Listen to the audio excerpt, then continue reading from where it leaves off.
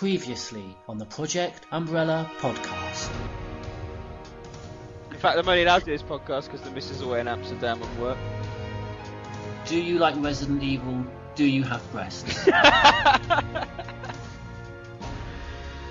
Well, it'll just be questions about, about your physical appearance, what size breasts you have. These will be coming from Welsh, by the way, not me. Oh, he asked me to post a picture of my ass. That's what part of it. Whoa, where is this? Where is this? The picture of the ass or the comment about the ass? No, the fucking comment. It seems to be quite an ass. Could you post a picture? Smooth.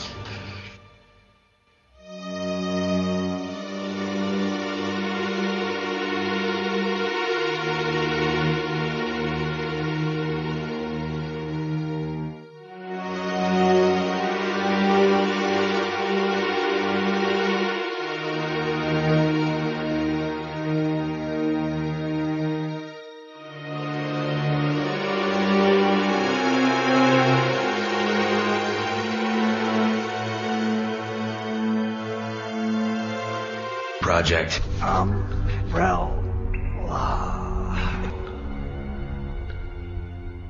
Hello and welcome to episode 9 of the Project Umbrella podcast, dissecting the truth from Lisa Trevor's autopsy and sending Mr. Spencer to Rockford Island for a failed drugs test. I'm Nick, better known as Neptune, and joining me today is the Batman. Hello. George Trevor. Good evening. Newsbot. Hello. And our very special guest for this evening, it's Rombie. Founder of Resident Evil A New Blood, and co-founder of Resident Evil Fan. With over 1,700 posts on the Horror is Alive, with only 10 posts on the Project Umbrella forums. Well known and popular Biohazard fan. One of the original Resident Evil legends and icon of the community. From New Zealand, it's Rombie! Hello.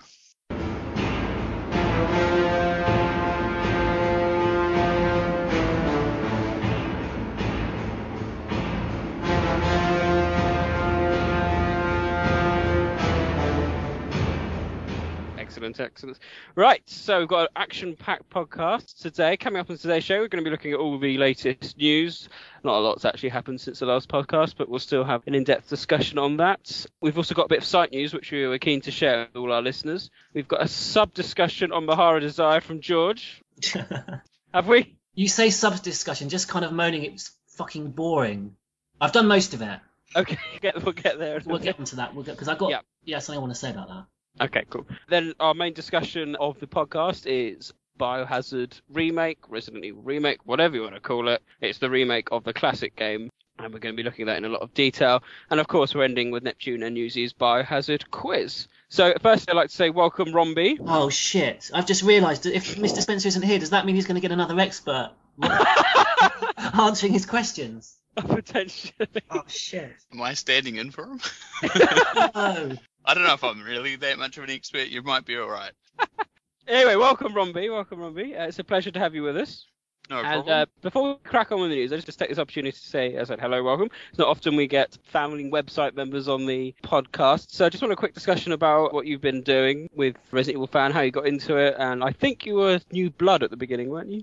Yeah, well, before I even started New Blood, I started just doing bits and pieces for different people's websites, and eventually spun it off into what I considered then a website I called The New Blood, because it was related to the new games at the time. So it was Resident Evil 3, Code Veronica, 0. So this was around mid-99. And after that, it just kind of took off, and it grew too large, and eventually the weight of running it was problematic. So I merged it with Resident Evil Fan, and ran it pretty successfully for several years. But I have to admit, since about 2008, it's probably tailed off, and it's mostly an archive now. But it's back now, isn't it, RE Fan? Is it run by Project Omega? Yeah, he's taken it over, and there's some discussions about he's fixed up things that were missing, and got the captionless section running again, which is great. And the forums are still running, and there's movement on refreshing this entire website as well. Okay. Now, I don't speak for everyone else, but I speak for me, saying A New Blood was actually very much my first Resident Evil website that I came across. I was going to say me too. Yeah. Because I didn't really know the personalities involved. I didn't realise Rombie. I wanted to thank you as well. Because I noticed, I think it was around the time of Resident Evil 5 that things over there kind of slowed down a lot. And I was always quite curious to find out why and to thank the people involved. Because, it was the first website I came across. The reason why it kind of slowed down is I guess I've been moving around the country and my work and so forth. I just didn't have the hours to put into it. And to be quite honest, there was a little bit of a lack of passion in the later franchise than there was perhaps with the earlier games. Oh, okay. Well, I said I don't know about everyone else, but for me, the actual A New Blood, not RE Fan A New Blood, but A New Blood, when it was just that was my first experience. And what caught my eye was the fact that I think at the time you're one of the only websites that really dealt with Gun Survivor more than anyone else.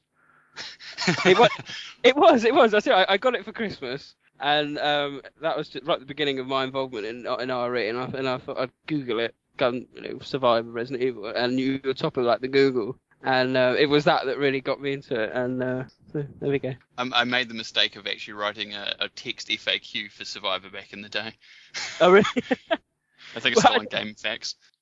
Brilliant. But I remember it being a wicked site, New Blood, and then obviously then it merged. And... Can I just ask, Nick, because you purchased Survivor, you say, when it came out, on its release, or around about that time? Yeah, I can't remember when I think it might have come out November. It really gets a hard time, and quite often people, kind of forget what I think is one of the best stories in a Resident Evil game.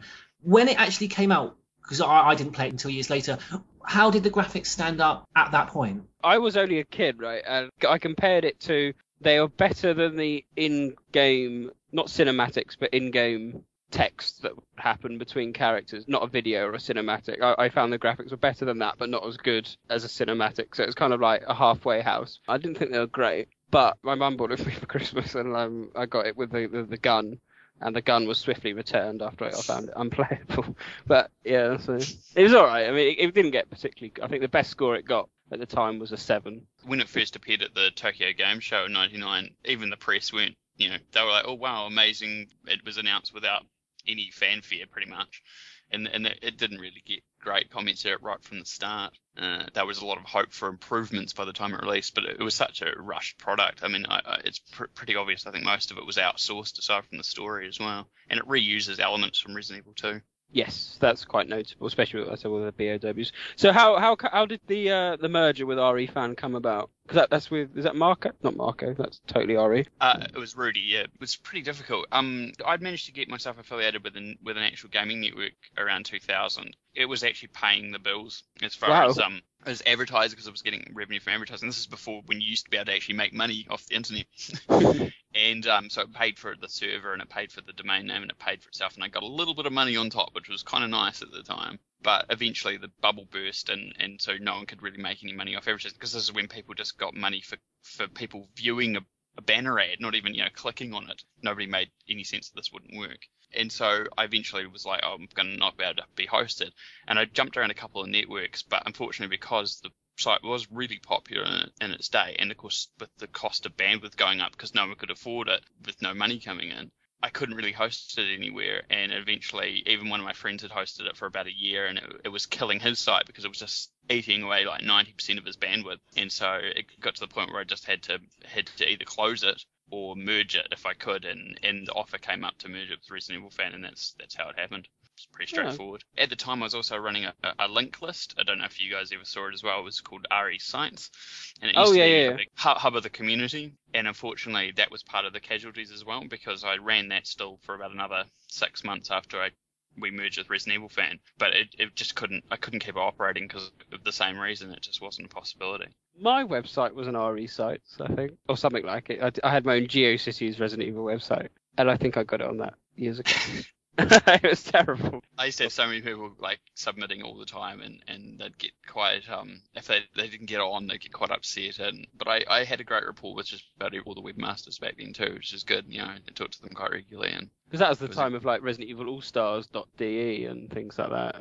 Yeah, and Biohazard Extreme, and Totally Resident Evil, and everything about Resident Evil, and all these websites. There's so many of them, and there's hardly any left. Evil Unleashed, that was quite good. Evil Unleashed, the Horror is Live still around, obviously. There was always RE Horror and plenty more. It's funny too because there was a website that's using that. The Capcom's just obviously announced that residentevilfan.net thing, but that used to be a website as well. It used to be run by a guy in the UK about a decade ago. So it's quite funny to see that address coming back up again. Well, thank you very much. That was very, very interesting. Interesting you should mention that domain name because that's part of the news. So let's crack on with the news.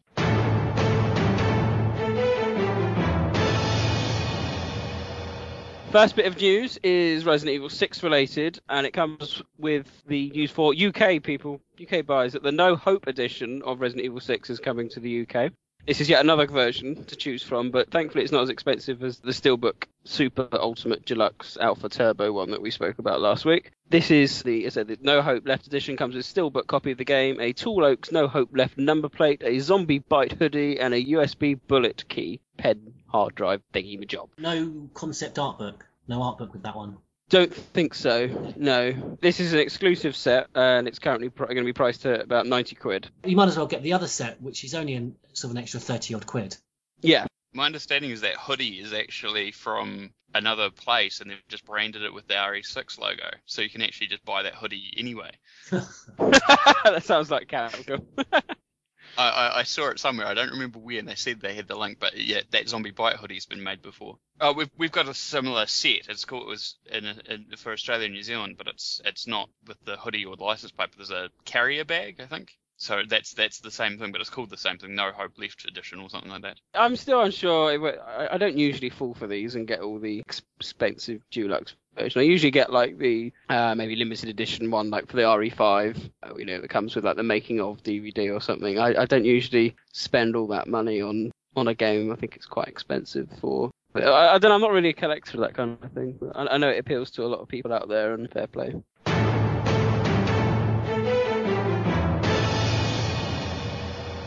Other news, also Biohazard 6, and it's the announcement, as you just said, Rob, of the residentevilfan.net username coming back. And this is to be an online portal for Resident Evil 6, where players can track their progress and share their achievements with other gamers, trophies and mercenary high scores and things like that. And obviously there'll be some downloadable content, and people will be able to compare and contrast, get leaderboards going on. It's a free service via PC and available when the game comes out. So we'll share information and stats on weapon usage, enemy killed, friends' gameplay progress, as I said, mercenary high scores, real-time gameplay progress. And friends can also join up unlocking new in-game material like costumes just by beating set objective like 10,000 kills in one weekend. Now, this is a new thing for Capcom. They've never really done anything quite like this. And what does everyone think about it? Anyone interested in that kind of thing?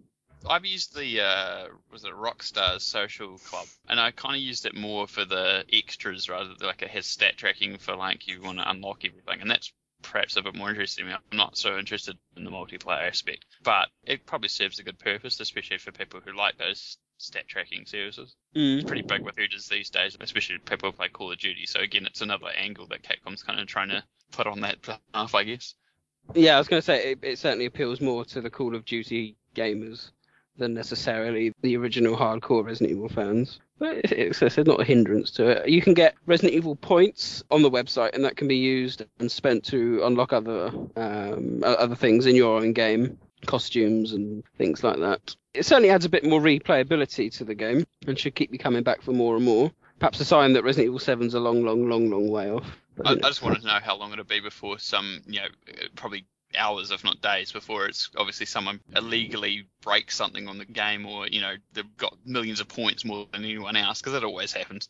They just want to be at the top of any leaderboard they can. George, you be interested in doing that kind of thing? I mean, not really. It was quite useful. I mean, if you're into racing simulators, Need for Speed Hot Pursuit has something similar. I don't know. I mean, it's all quite a lot to take in, isn't it? I'm just kind of trying to get my head around, completing all three, and then an Ada's story, and then the prequel, which, I'm not quite sure. Is this going to be a prequel to Resident Evil 7? Is it a prequel to Resident Evil 6? So there's quite a lot to take in. I mean, it might be good. If it adds another social dimension to it, then why not? I mean, it's certainly confirming its position as the biggest Resident Evil game that's ever been made. It's going to be absolutely massive. Oh, it's huge. It's absolutely huge. Because I'm not so sure if the decision whether to, even if there is going to be a Resident Evil 7, has been taken yet, and could, obviously have a lot to do with how, such a mammoth project takes off, and, whether it inspires the imaginations, of the players. I imagine there will be a 7 at some point. I'm surprised they haven't maybe like tried to expand on Code Veronica and do like a Code Veronica 2 or something like that, trying to make it almost like a new franchise out of this, or a new IP, or expand upon an existing IP. We've had obviously the Chronicle series and the Outbreak and the Survivor series. I thought they might have done a bit more with Code Veronica. Maybe Dead Aim 2 next time. Don't get me started. No, that would be good. That would be awesome, wouldn't it? Whilst we're here, I read somewhere on the site about this DSO organisation, and there was the link back to the FBC with Sherry, but was that's an in-game file? Oh, no, it says Sherry's a member of another organisation, and then it mentions the FBC later, as in saying that they're unrelated. That's all, really. Right, okay. It was just a way to throw in a reference to Revelations. Well, that's quite nice. Because obviously the FBC, it ceased, didn't it? The FBC. They were absorbed into the BSA. BSA, yeah, that's right. That's nice, though, isn't it? It's a nice link that they could do with it, making Revelations feel a bit more prominent.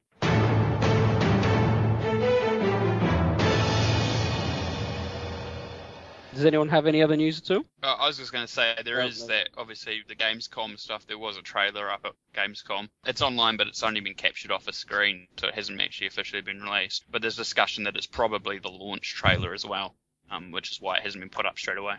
Ah. It looks like it's supposed to end on like a big reveal related, obviously, well, not massive reveal, but leaving open questions regarding, the Ada Carla thing. But with the fact that it's pretty much already out there, it doesn't have quite the impact. But it's a good looking trailer anyway. Obviously, therefore, we'll wait to the official release of the trailer, and then we'll probably discuss that next one whenever it comes out.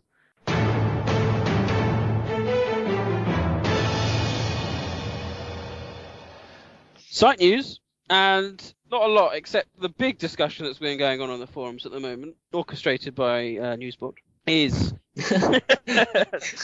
you make it sound like it's a crime. No. It's whether or not Project Umbrella, the most reliable internet website for all your file translation needs, should have the official English versions of the files online. An example would be the Nikolai report at the end of Survivor. In the English version, Nikolai writes the last extract proving he's still alive, and in the Japanese one, he doesn't write it. It's written by the research team. And in fact, Nikolai's surname isn't even Genovier, it's Zinovier. Shows how bad the English translations are. So the question is, should these even exist on the Project Umbrella website? Over to you, Newsbot. I don't know. I'm adding them now. I think the majority have spoken, so... Yeah, there's been quite a varied discussion about it, the pros and cons, if you like, of having them on there. So, what were you going to say? I think the main argument for having them was that people want to compare them to the actual translations. Mm-hmm. Yeah. To see exactly where they went wrong. And there's quite a lot. Yeah, there is. I found a few new ones today. I think I've already told John. Go on, which ones? Dominant species Plaga. I'm not a guess. Yeah. It's they're actually mentioned in Resident Evil 4, but the English translation completely removes the reference. They say something like Plaga reflects the conscience of its host. They say that in the official translation, and in the Japanese it actually just says that people with the dominant Plaga keep their own consciousness. Oh. So you can see that there's a really big difference. Not even the same meaning is kept between those two. See, that's what really worries me, is that and I've seen from Newspot's work that sometimes the localizations that we got, they almost just completely to take sentences out of the blue that weren't in the original, or completely sort of without any rhyme or reason, completely miss out certain sentences. So I think the original English that we got should be included, because it's quite clear that a lot of it is just complete garbage. And I think it's actually important to highlight particularly where the canon significant changes are. And I think that can only be done to really highlight just how appalling those originals were, but by having them next to proper authentic translations. Yeah, no, I do see that. I see that argument quite well, and it is nice, if you like, to be able to compare it and go, oh yeah, I know that file, let's find it out, and then you realise it's totally different to what you think it should be. And I think it's interesting that via Capcom Unity, Paul hasn't had any response from anyone of any significance within Capcom. I had one moderator tell me that he thinks the errors are charming. Yeah. It's a strange choice of words. Charming. I saw you comment that to Thomas Wilde on the plot analysis thing. I just had a good laugh at that. I was like, obviously the moderators don't care. They're just going to be like, oh well, we're here for Capcom games because they'll make money. Doesn't matter. Yeah, it's pretty annoying. It's just such a lack of effort, isn't it? As we've discussed this in previous podcasts, how. But not just a lack of effort. Where were they getting the additional stuff that seems to be completely made up on the hoof? Where does that even come from? Guesswork, I assume. The writers aren't involved in the translations, so the translators have free reign to do whatever they want, really. I'd love to know the differences. I don't know. Perhaps they go from Japanese to English to French to German to Italian to Spanish. I don't know. What would the Spanish version like? It's almost like Chinese whispers at times.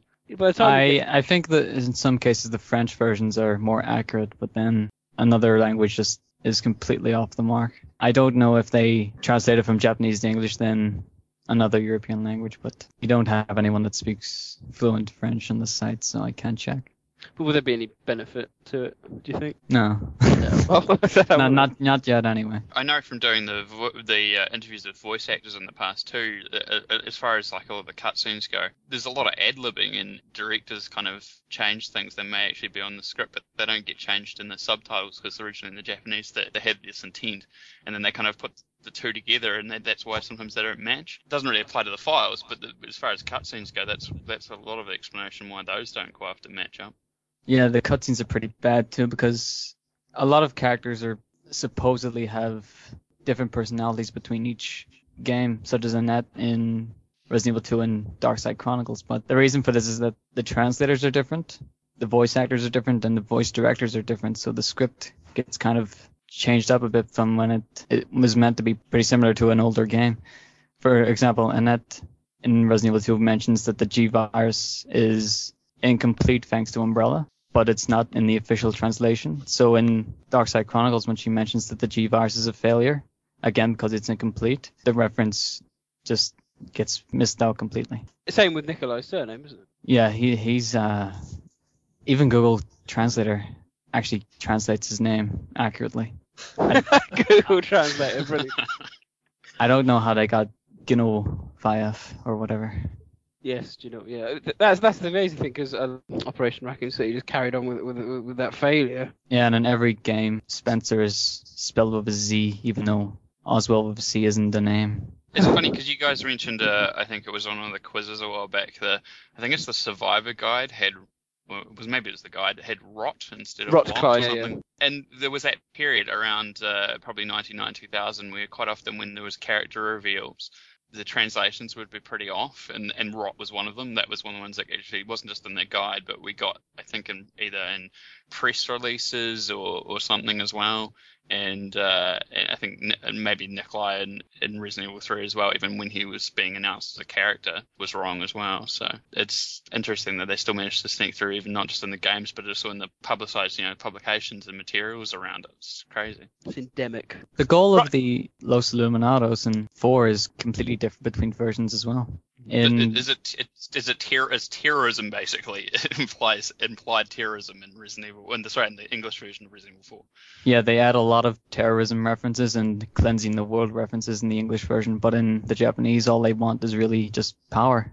They mention power a lot, and I actually just updated the final file in 4 as well, which says that, like in the English version, it says that they have a backup plan for if they can't get their sort of like parasitized agents in the government to take over. They say that they'll directly just take control, but in Japanese, this is just part of their normal plan.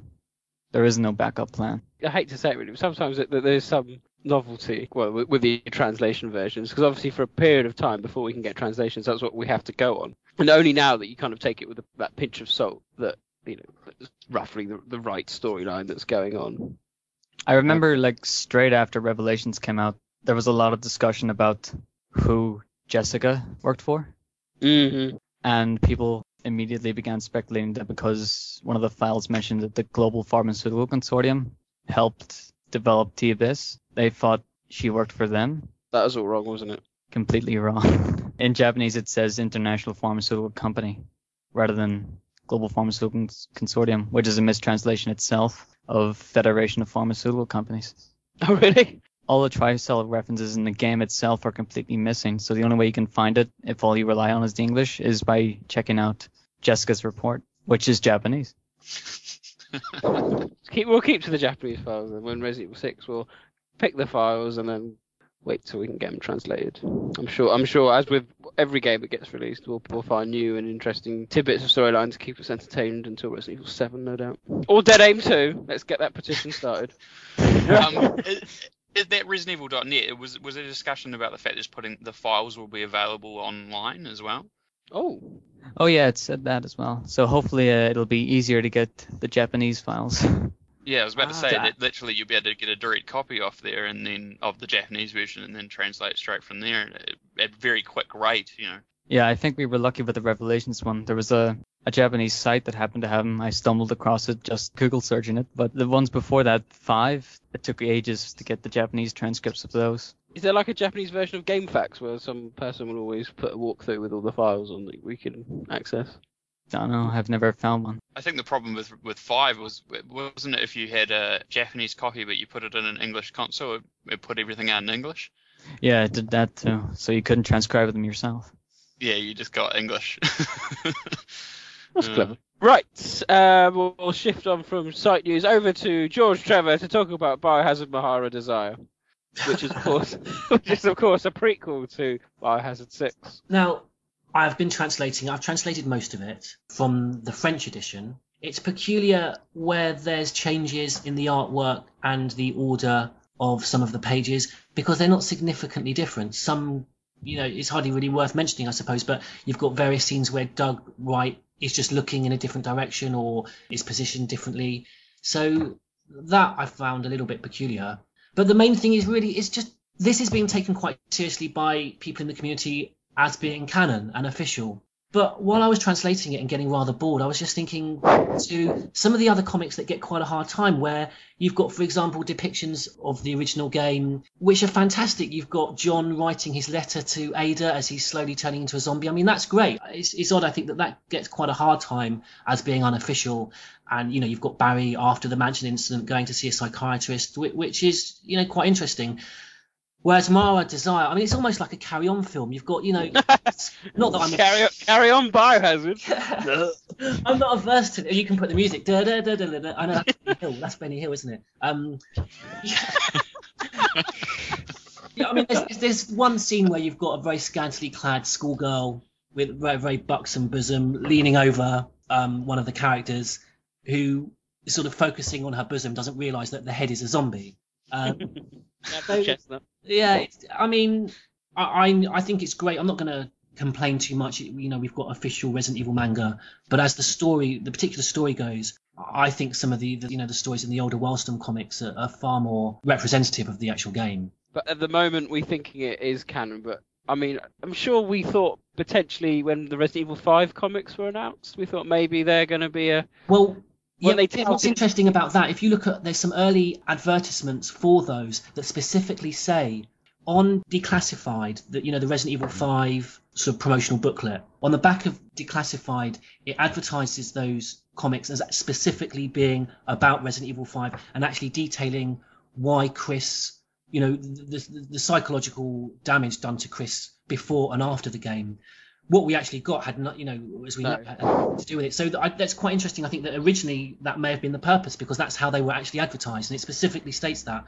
If anyone's interested, just look at the back of Declassified, or I can send a scan in. Part of that whole marketing campaign, though, was it? That was the same thing that those viral videos went for, the psychological damage, and they tried to make a crafter, and I mean it's even on essentially that Kajuju stuff's all over the cover as well of the game. I'm trying to dig out Declassified.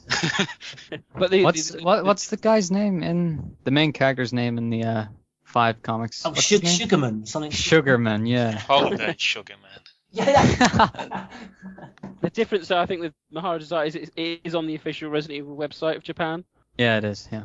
So it gets a bit more precedent, but my concern is if it's so ridiculous, there'll be a temptation just to ignore it. From what I can see of it, the storyline is really, really slow. It hasn't picked up until recently. Yeah, because I'm only translating the first tome, and it is very boring. Here, Wildstorm Comics, For the die-hard fans who are looking for more information on the events leading up to Resident Evil 5, or the first-time players that want to find a good way to become immersed in the current Resident Evil storyline, Wildstorm Comics is releasing a 6-part miniseries based on the famous survival horror series, blah, blah, blah, depicting the events that led up to Chris' latest mission in Africa, including in the tale is the reveal of the dark burden that haunts Chris in the new game. Yeah, I remember all this being. I was very excited about these kind of prequel comics because we had that bit with the prelude to the Fall, which subsequently turned out to be non-canon. But there you go. It was pretty good though. I like Prelude to the Fall because it's the only depiction of the hunted Delta, really. Which is really just a normal hunter. Yeah, but Bigger. Bit bigger. Right, so what's your plan, GT? What you nearly finished with that? I'm going to finish off the translation the next day or two. I'll send it all over to Paul to put up at PU. And then, waiting, because this is tome 1, but I think it includes at least the first 6 Japanese issues. But I've asked around, and there doesn't seem to be any, published release date for the second tome, going around Europe. Can you give us a brief summary of the plot? Yeah, well, you've got this school, Marhawa school, which is populated by stocking-wearing Japanese females, and there's some sort of outbreak. It's interesting because you've got a mysterious character at the beginning that initiates this outbreak. I think Paul has alluded in the past to who this is meant to be. I think perhaps a character from Revelations. I think I got every guess I made wrong. Then you've got this... Ark! It's Ark! It's Steve.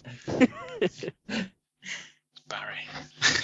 You've got an expert, Doug White, who's called in to investigate, and it's just the plot follows very slowly the investigation into this outbreak, and then the differing motivations of Doug White, and then these sort of nuns that run the school. It's not particularly interesting, as I say. Is there any talk? You said nuns running it. Is there any kind of religion aspects drawn into it? Oh no, nothing like sort of nothing like that at all. And there's no sort of references to anything, outside of Marhawa Desire. There's no specific referencing of any of the previous games. I mean, you've got depicted Chris Redfield and the BSSA, but unlike what Wildstorm did originally with Collection 1, where they, depicted various scenes from the actual games, this is very much standalone.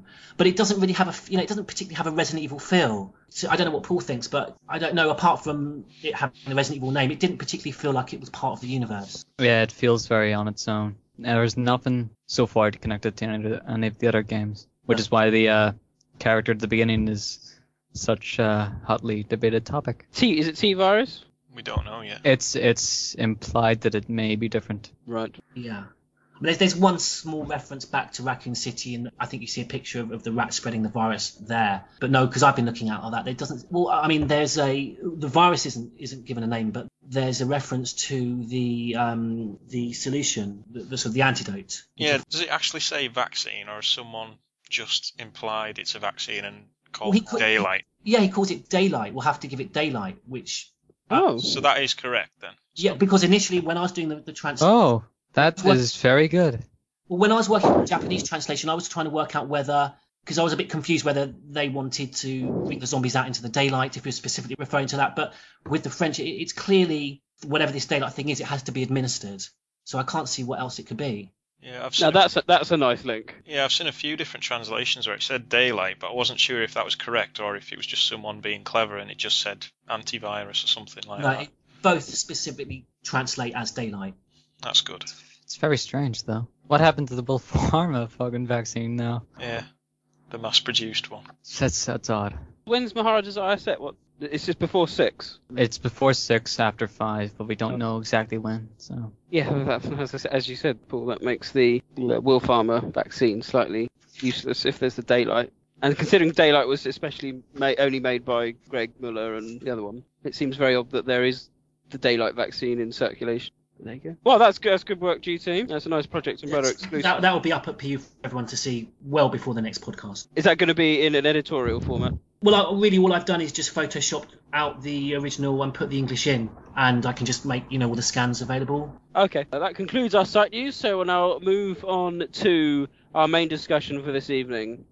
It's Biohazard Remake. Alpha Team is flying around the forest zone, situated in northwest Raccoon City, where we are searching for the helicopter of our compatriots, Bravo Team, who disappeared during the middle of their mission. Haven't found it yet? No, not yet, Brett. Bizarre murder cases have recently occurred in Raccoon City. There are outlandish reports of families being attacked by a group of about 10 people. Victims were apparently eaten. The Bravo Team was sent in to investigate, but we lost contact. Look, Chris! Bravo Team's helicopter was a derelict. Save for the remaining body of Kevin.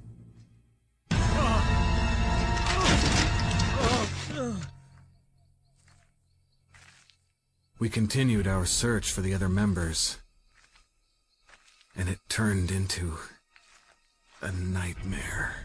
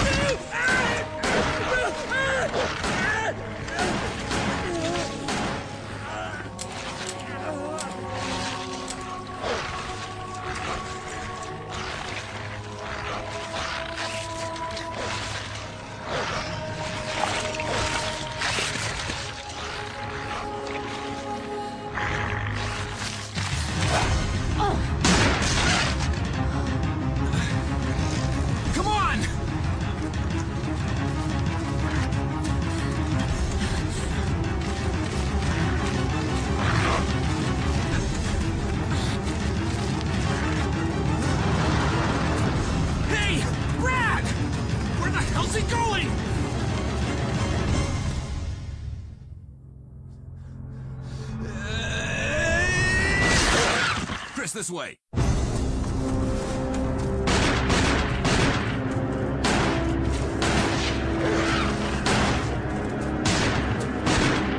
it! Make for that mansion! Well, what a game, what a game. As I said in the previous podcast, I will find it quite amazing if anyone really has a bad word to say against Remake. It has to be one of the greatest survival horror games ever made. There I go, I've said it. Right. That's my overall stance on it. I simply love the game, but what does everyone else think? We'll start with Rombie. General overall impression. I remember when it first came out, I was absolutely floored by just how much effort had been put into making it feel similar and new at the same time, and just the wealth of features, detail, extras. They made boss battles more epic. They gave characters better backstories or more focus in the story than they'd previously had, and of course obviously it added in a whole bunch of stuff that they'd originally planned and then axed, so I was quite impressed. I honestly, to say anything more than that at this stage, I honestly don't know what else to say. Batman?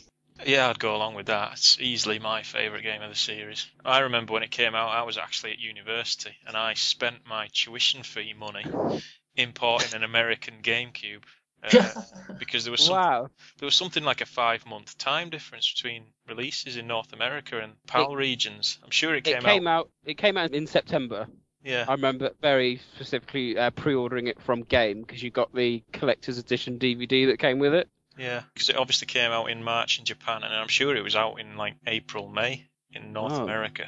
And that's, so I spent a fortune getting it early, but it was well worth it. I remember sitting down playing it and just being blown away by the graphics, the attention to detail and the lighting effects and, things that added like the thunder and lightning, the grass moving in the wind and the fog swirling around the mansion, it was just made it so creepy. It was just brilliant. Newsbot? I didn't get to play it until I think it was 2004.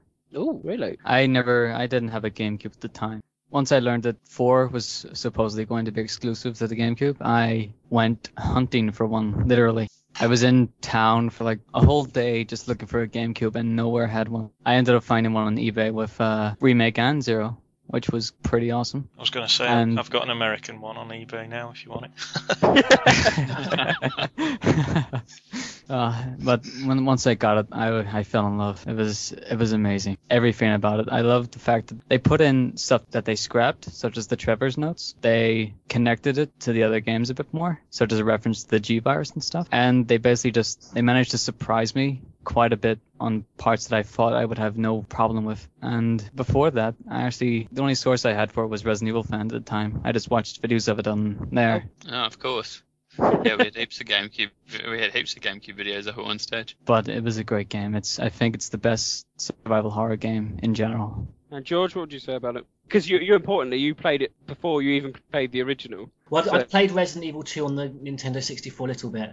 I'm really blown away by this game. I had just moved to Bristol and I was living in the attic of a converted big Georgian house. We're not going to get too depressed. I was living with someone who was very ill, and my life at the time was quite stressful, and there was sort of depression with illness, and this game almost seemed to fit in with that. And just so much about this game, if they hadn't put in, you almost wouldn't have noticed, because I agree there's so much effort has gone into this. The inscriptions that you have, the atmosphere, the choice the developers had. You've got soundtracks that are the signature for particular rooms and really give them an atmosphere, and a really worrying concern sort of comes over you. And then you walk into rooms and there's complete dead silence, and all you can hear are the sounds of your own footsteps. In the dining room, the clock ticking. We don't even need to get onto the story or any references back to the original. There is just so much that's been put into this game that makes it feel, so iconic. Just walking down into the Crimson Head Elder's tomb for the first time, and you've got the sound of churning metal and the flickering shadows, casted by illuminated fire. And then in the background, as you're walking down those steps, you've got, sorrowful howls of wolves in the distance. And then what meets you there, that alone blew me away. I think it's one of the best video games of all time. It was, in my opinion, the best. And what we've all touched upon is the changes, the fact that it was a remake and they added so much more. And for people that have never played the original 1996 one, obviously it's a great game in that sense, but for people who knew Biohazard 1 inside out, back to front, who could probably do it with their eyes closed, as you said, Paul, it still created lots of new challenges. Things where you didn't think you would have a problem, you found out you did. So let's discuss about the new changes. This should probably take up the bulk of the discussion, and how really was how the remake was needed. I think the important thing is. I thought what was an extraordinary achievement was the fact that with the update of graphics, this could have been kind of like a polished super version of the original game, but they managed to keep the same almost minimalistic atmosphere. As Newspot mentioned, some of the main additions were actually, felt authentic because they were originally going to go in. So the Lisa Trevor doesn't feel like some kind of, character put in for to sensationalize things. It felt very authentic. All of the new additions felt very authentic, and almost you could be forgiven for forgetting that they weren't actually in the original game, some of them. The changes are a mixture of subtle detail, atmosphere, and major changes. You compare sections that weren't there or were extensions and changes. You look at stuff like the Aqua Ring compared to the original, which is a massive change and probably one of the best things about the remake. And then it's just, the little nods as well. Stuff like the death masks replacing the crests, but still having the crests there, allowing you to unlock the Magnum, just so that people who've played the original still have that little hint, oh, the crests are still in here, but it's completely changed the way that they actually work. Yeah, I like the extension of the first floor, because I think that's one of the first things you notice is significantly different the first time you're playing it, is that suddenly the first floor mansion's a lot more, and then when you go where the zombie normally comes up from eating forest, no, Kenneth, you can carry on, and there's that kind of creepy bird cage, isn't there, and there's more steps going.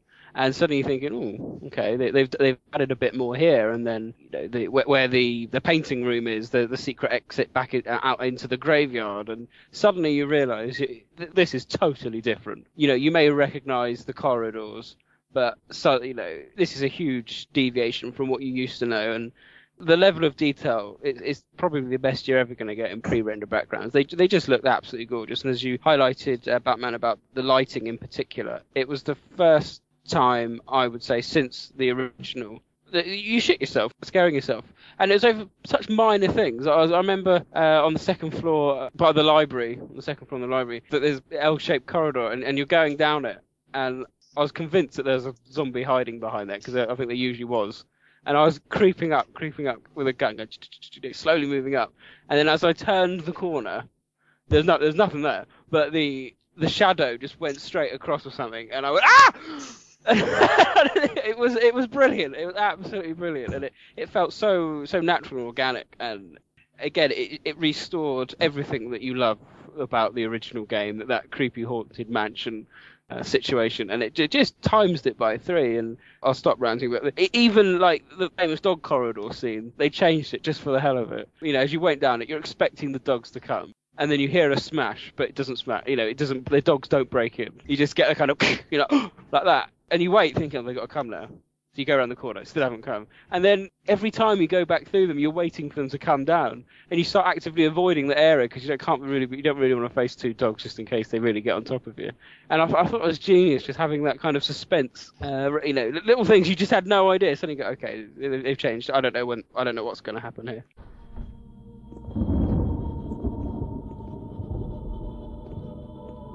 Wesker!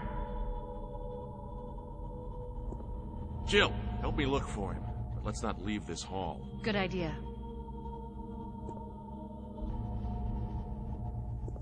Barry. Any luck, Jill? No, nothing. What's going on around here? I can't figure it out. Same here. Chris, and now Wesker.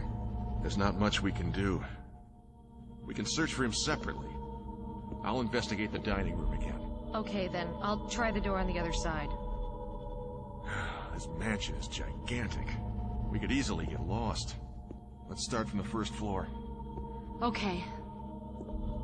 Oh! I almost forgot. It's a lockpick. You'd make better use of it.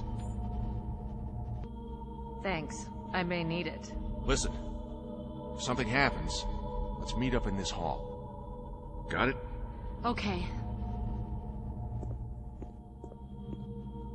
I think they really, I mean, compared to the original, and obviously they were able to do this with the greater enhancements in development, the mansion really took centre stage for me. You know, you mentioned before the particular detail, but there is even further detail in the detail. So you don't just have particularly sinister paintings that you can see are quite unnerving. You've got detailed descriptions of these paintings, you know, letting you know exactly what they're about.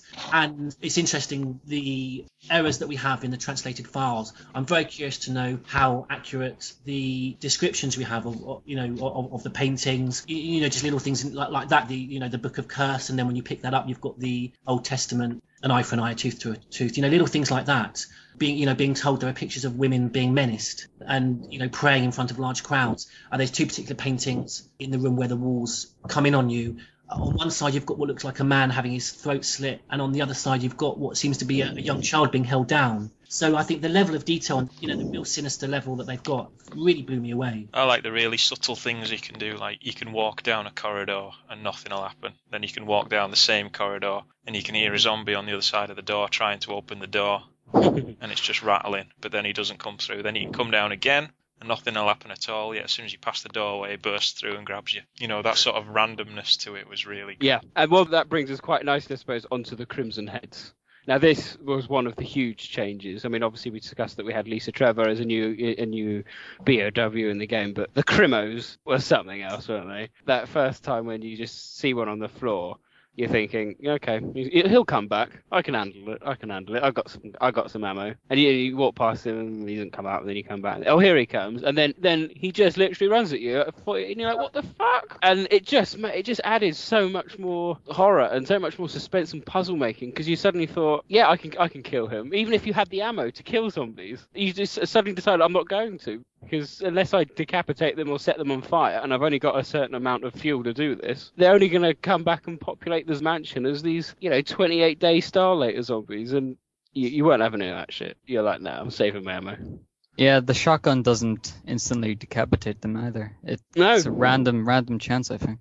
Neither does the Magnum. Even the Magnum doesn't always shoot limbs off. Oh, yeah. So.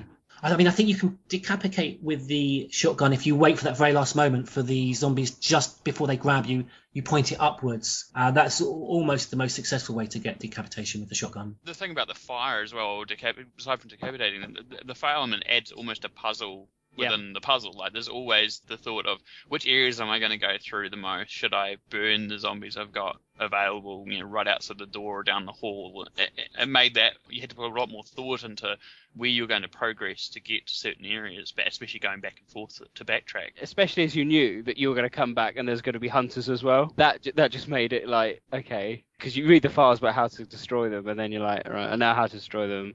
Do I want to kill it?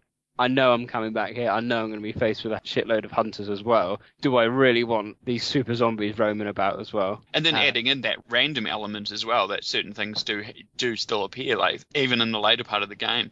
You talked about the dogs through the window. That the dogs actually don't appear at all through the window right until pretty much the second to last time you'll go through that hallway, which is just if you go there before the Lisa Trevor fight, that's when the dogs finally appear. They hold it up for so long until you come back to that mansion the last time and keep you on suspense. Is that when it did? I think I actively avoided that corridor for the rest of the game. Yeah, that's when both times I've ever had them jump out, it's been right at the end if I've managed to get through that hallway on the way back, rather than going up through the second floor. No, what I think is an incredible achievement is if you actually look at the specific gameplay when you're not fighting bosses, it is actually quite mundane. You're going to section A to get item B so that you can then access section C.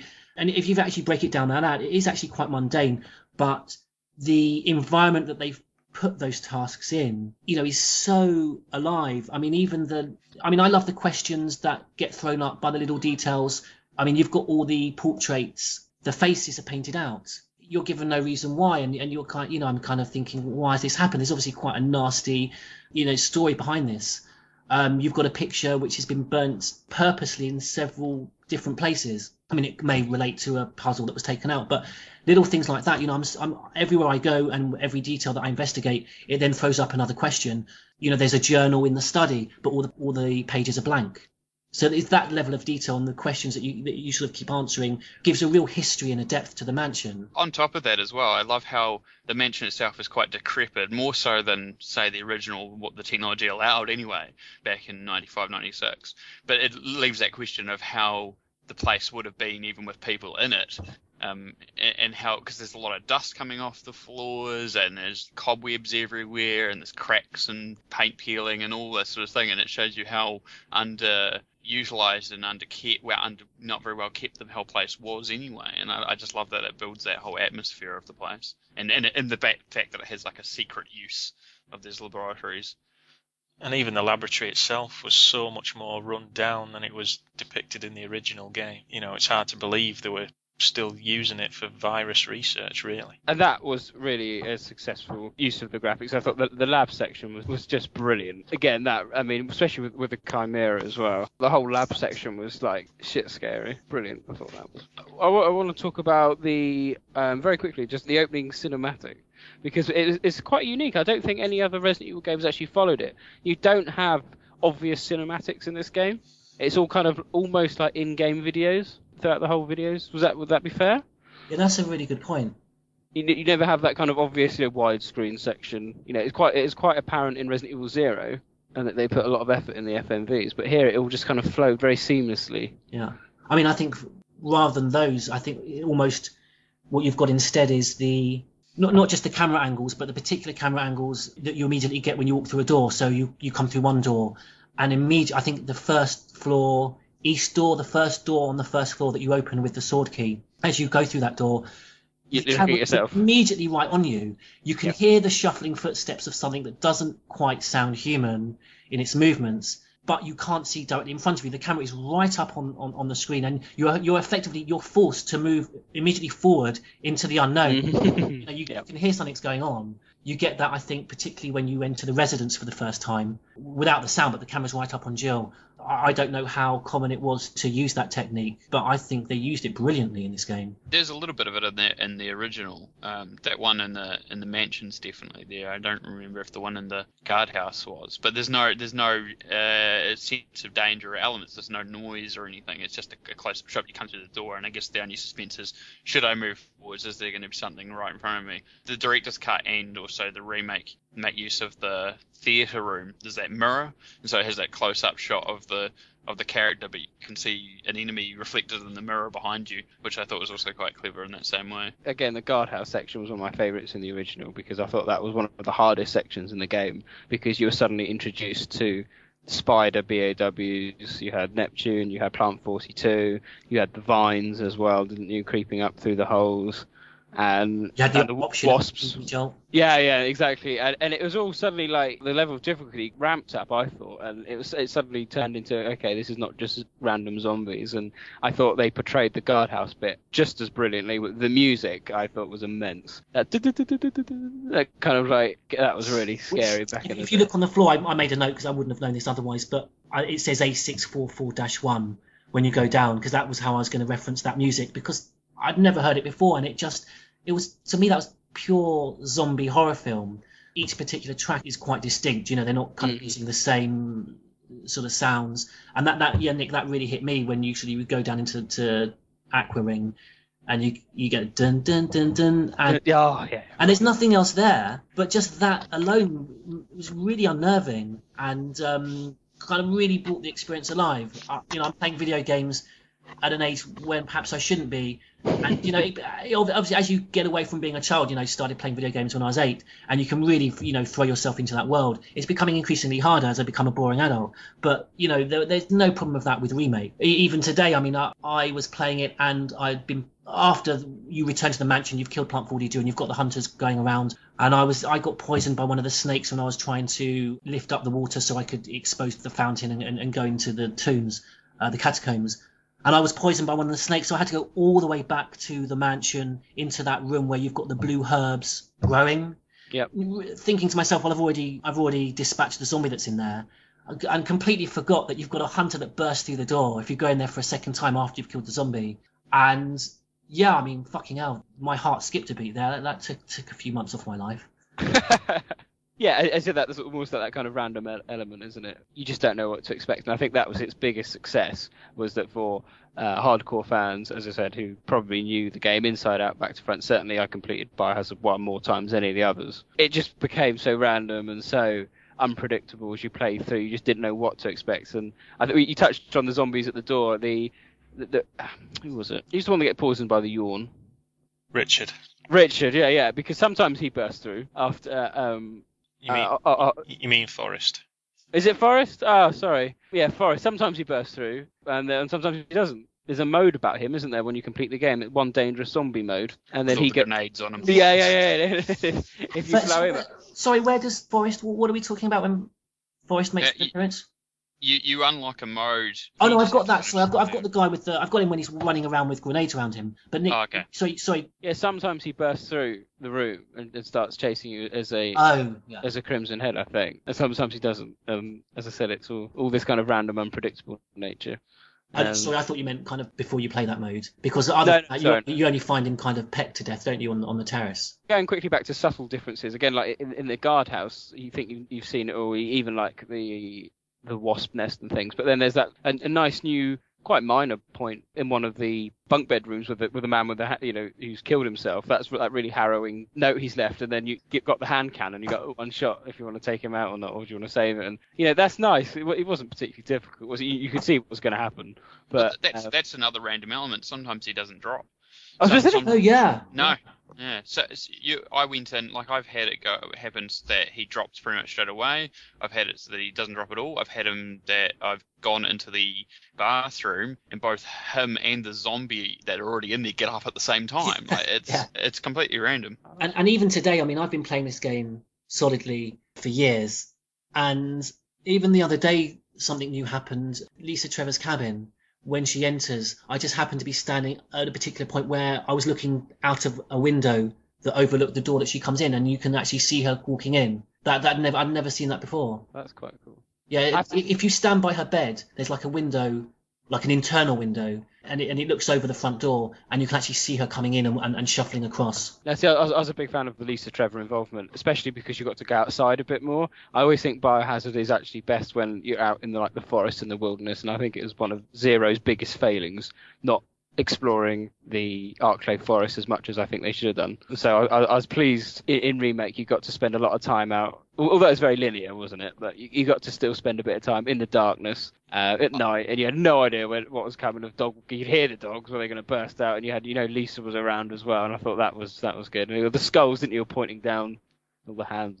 That was wicked. I got my biggest scare out of the entire game in the forest. After you visit the cabin the first time, there's a zombie that's out there. You just don't expect... I killed it, and it landed in the grass, and I completely forgot about it. And then the second time when you come back, obviously you come back through from the mines, and I was just running through there thinking, oh yeah, there's nothing around, I can't hear anything. All of a sudden this crimson head just pops out of the grass, and I couldn't see it entirely. And I honestly just crapped my pants. Like, it was the scariest thing I've seen in any of the games, probably. I totally didn't expect it, and because I'd forgotten, I was like, oh yeah, I've cleared out all the zombies, I've cleared out all the crimson heads, and there I was proved completely wrong. As I said, it makes that extra tactical element, because you had to suddenly start loading up your map again and thinking, now I killed a zombie here, I didn't get rid of him, how long have I got?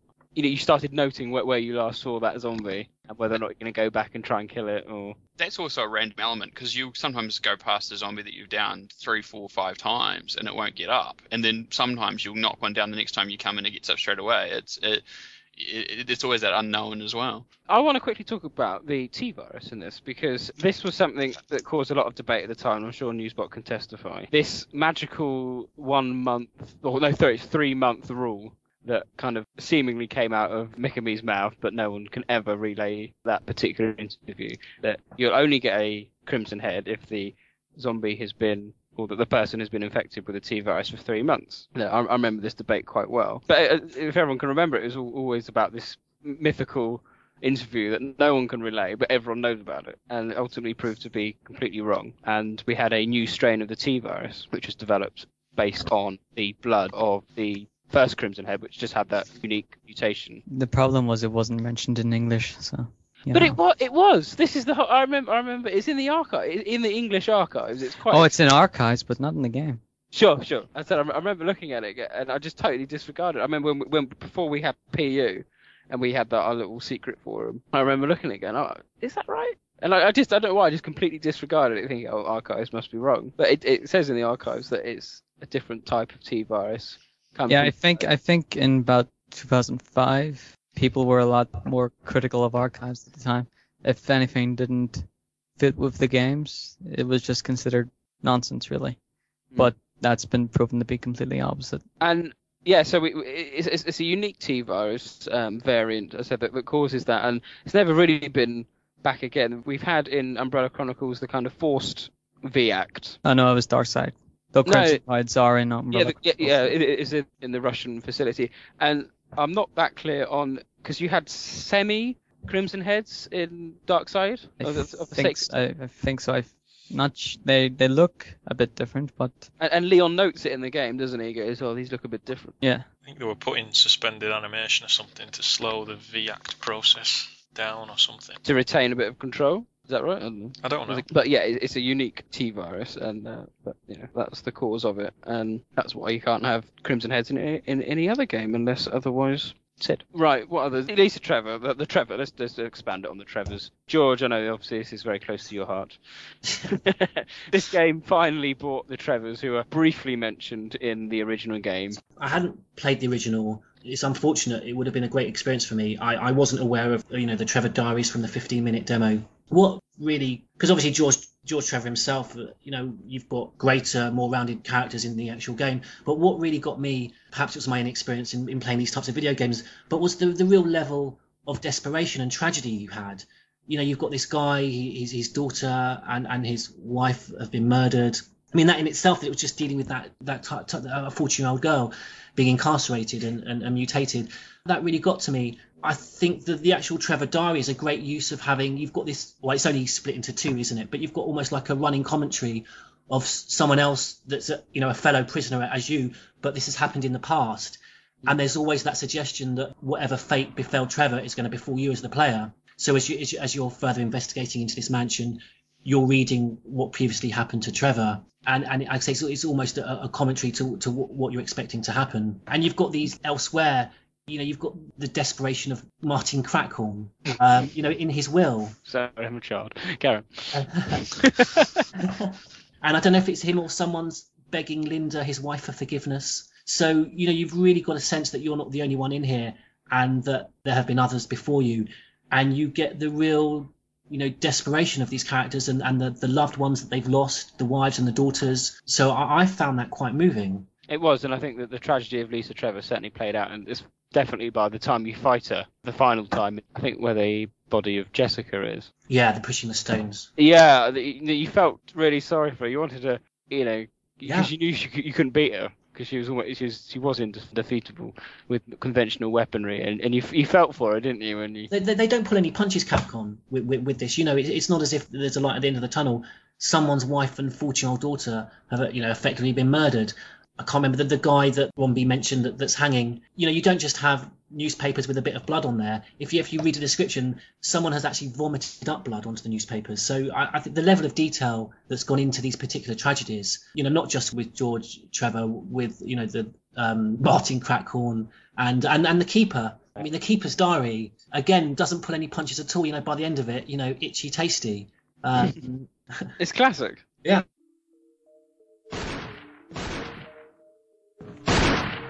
Wesker. Jill, so you're safe. That's what I was going to say. I apologize. It was all I could do to protect myself against those strange creatures. I understand. Anyway, it's good that you're safe. Did you notice? Barry, he sounded a little flaky. Now that you mention it, yeah. I'll keep a close eye. Maybe it's quite natural under these circumstances. It's not really our standard operation. Jill, our first priority is to get out of here. I agree. There are still rooms in that mansion we can't get into because they're locked up. I've been looking for ways to... Okay, if there's anything, I'll go back to the other mansion. I'm counting on you. I was just going to ask, I don't know if anyone noticed, in the guardhouse right beside where you meet Wesker in the hallway, which is one of the few things not in Jill's game, but in Chris's game, one of the few things I have issue with, but I'll get back to that. There's a stack of newspapers by the window, and if you search it, it says the articles are all about stars. Yeah. I thought that was really weird. It was one of the few things I was really weirded out about. I was like, who's been collecting articles about stars, and why are they in the guardhouse? It doesn't really fit for me. You're right, because you've got obviously the only person with a secret agenda and an interest in stars is Wesker, who obviously doesn't need to collect those articles. I mean, it does suggest, doesn't it, that there's some sort of conspiracy going on. Yeah, well, there's another fun one in the recreation room. It says there's an arm wrestling contest for being chief of police for a day. Yeah, that's the prize. Yeah. It's a very sort of strange prize. I thought the newspaper one might be a throwback to the file that you get in the original Resident Evil, which has all those newspaper clippings, which obviously has about the stars investigating the murders in the forest. But I kind of thought maybe that was the intent, but it doesn't come off that way. It kind of seems creepy and a bit weird. But this is what's so great about this game, is that you've got little things like that we've got at PU. You've got whole threads just discussing these tiny little, iconic moments or descriptions. I mean, another one is the room on the first floor where you've got the bed and the description that it looks like there's footsteps running through the bed. And that... Oh, yes, yeah. Regards to Wesker, like in Jill's game, obviously, you have the sub-story with Barry, and Barry's obviously always being that support person. He brings you ammo, he fixes the door handle, which was also another nice little touch. But I kind of find it a bit weird in Chris's game that Wesker becomes that person. He gives Chris gifts basically, he fixes the door handle and he turns up for the fight at the end. It kind of goes against the whole point of what seemingly Wesker's goals were, especially around Zero and just in general as well. Whereas Barry's loyalties are tied, Wesker's yeah, exactly. It's always a little bit unsettled to me. I wonder if Wesker's just trying to sort of keep the others alive long enough to record some decent combat data. Yeah, that's the vibe I got. He's trying to allow them to fight the BOWs, otherwise if they're empty-handed and they're just going to get destroyed basically.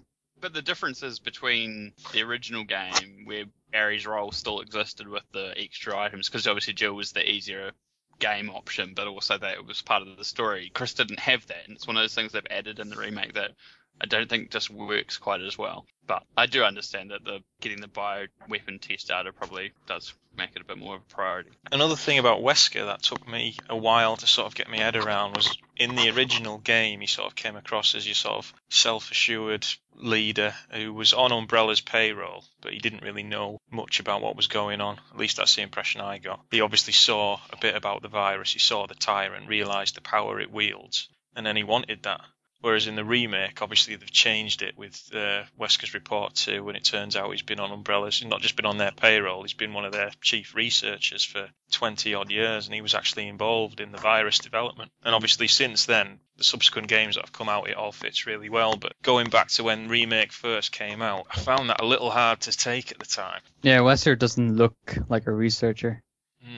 He certainly doesn't act like one either. Every time you see him in those slides, it's it's the original or the remake, he just looks so out of place. The guy with the sunglasses. But this is more the original. But I remember when you first pick up that slide and you see it and you go, "I knew it," or something like that. It's just that, because especially if you're Jill, you assume Barry's a baddie, don't you? It's quite obvious, and you kind of forget about Wesker, and then you just see it and go, "There it is." Do you think it's a purposeful point with Barry and the fact that he's a traitor, but he's effectively been forced in that position? I don't know if it's a purposeful touch, but the fact that he's the one that's always giving Jill, was it the can of fizz, as he calls it? And he's until the very end, he's very much there to help Jill, with ammunition, with lockpicks and things like that. So I don't know if that was kind of trying to suggest that at heart, obviously he was a good man. Yeah, we were just saying that his loyalties were fairly tied, weren't they, between Stars and obviously his family, what Wesker was bribing him. In the original, he's openly conflicted, like the part when you drop down the hole in the piano room, and he drops the rope on purpose, but then says he'll go back and get another one, and he eventually does, which just highlights the conflict in him. It's perhaps better reflected in the remake, the confrontation around Lisa Trevor, but then there's also that scene in the mines where he takes the lift back up, and it seems like, oh, what an absolute douchebag. Yeah. I was going to ask as well, sorry for this, there are a few changes in the game that perhaps are missing. Maybe it was more noticeable at the time when I first played it, in 2002 against the original, but there's a few things in the game that I was quite surprised didn't get changed, like the shotgun trap roof doesn't fit anywhere in the mansion. Like, those sorts of things never got changed in the remake. They redesigned the entire mansion, and yet you go into there, there's no way that roof could collapse where it's placed on the first floor, on the ground floor, and it still hasn't been changed. Oh yeah, that's a good point. I'm no architect, but could it be a full ceiling, a separate ceiling to the... It's a giant concrete slab that slides down on the floor above. I'm no architect. And the room above it, I think, if I remember correctly, is supposed to be the one. Well, in the original, it'd be the big open room where you have the yawn battle, where it smacks the hole in the floor. And in the remake, it's the one with the statue, which you have to push. But there's still no space where a concrete slab could just come out of the floor. That's a very good point. But and on that point, though, as well, is there any... I think there was a lot of missed opportunities, especially... it's obviously open to interpretation, the fact that there's no one particular canon path, but I kind of expected more of a tie-in with Rebecca and Zero. There's a lot of... She's almost a different character yet again between the two games. Yeah, considering both were in development at roughly the same time. I know it's all part of the story because obviously she didn't want to get in trouble about Billy, but you're right that the characters are very different. They could have been a bit more crossover. Yeah, I was going to say, is there any other that issue or any other missing elements they kind of think should have been there for the other games? Considering the definitive version, if you like, of the original is the Sega Saturn version, I'm surprised Ticks weren't in there. I thought they could have made the Saturn version a bit more prominent. Obviously, very few people got to play it, so why not have them roaming around as well? Bring me my gold tyrant. Damn straight, yeah. Well, they could have done, couldn't they? But it would have been a bit odd. But I'm surprised. It's not that much of an issue, really, is it? But I was semi-half expecting them when I was playing through it the first time. I thought when I get to the I remember getting to the catacombs especially, and getting, I wonder if we're going to have hunters here, or we're going to have brown hunters as they almost are, aren't they? I've just clicked onto another thing was that obviously for I think all of you played the remake obviously quite fresh. Maybe previously played the original game, but none of you had seen the videos and the stuff online beforehand, aside from Paul, obviously, as you were saying before, because they obviously had the Japanese website, and every week they were putting up these videos of here's a creature, here's a character, here's a weapon that you get to use, and it kind of showed off all the elements of the game even before it even came out. No, I came to it completely new. I played Resident Evil 2 on the Nintendo 64, and simply because that was obviously a sequel, I was intrigued by where, how the story began.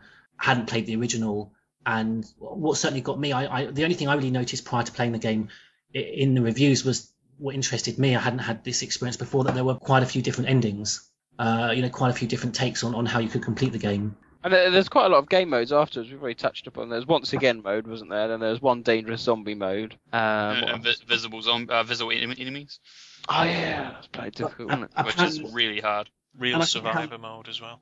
Yeah, that's what I was going to say. How many? I think he originally wanted it to have, where you dropped your items, they stayed in that particular item box, and I think wasn't that how he initially had wanted the game to be? Yeah. And what was quite good, the voice acting was still shocking, wasn't it as well? Although a bit better. It has its moments. It's better than the original. Like I have to admit, when I replayed it this week, and it's the first time I probably played Remake in about 6 or 7 years. There's a lot of stilted lines. It's not bad delivery. It's just a lot of weird pauses. But there's still some clunky dialogue in there. Stuff that doesn't make sense. I think that whole conversation that Jill has with Wesker in the guardhouse doesn't make any sense. What conversation? What did she say? Wesker's disappeared. You have to remember. So obviously he disappeared. He came back out into the dining room. He disappeared, and then she comes out. And in the original, there's that conversation about he went missing, and she makes a weird statement. I can't remember what it is in the remake exactly, but I know that she kind of skips over even asking him where he disappeared to.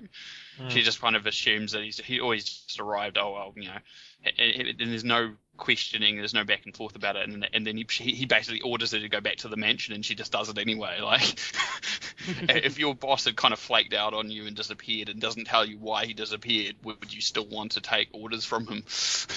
And she had suspicions as well, didn't she, at that point? Because he's disappeared. She seems kind of cautious about him, but then she still goes, yes, I'll go back to the mansion. It's still very quite clunky. Is that you, Jill? Is that voice Enrico's? Yeah? You're alive! Stop! Are you with anybody, Jill? No, but why? The stars are finished. Someone is a traitor. Umbrella set us up.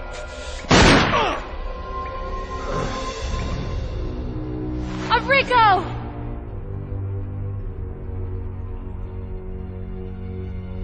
Traitor? Who?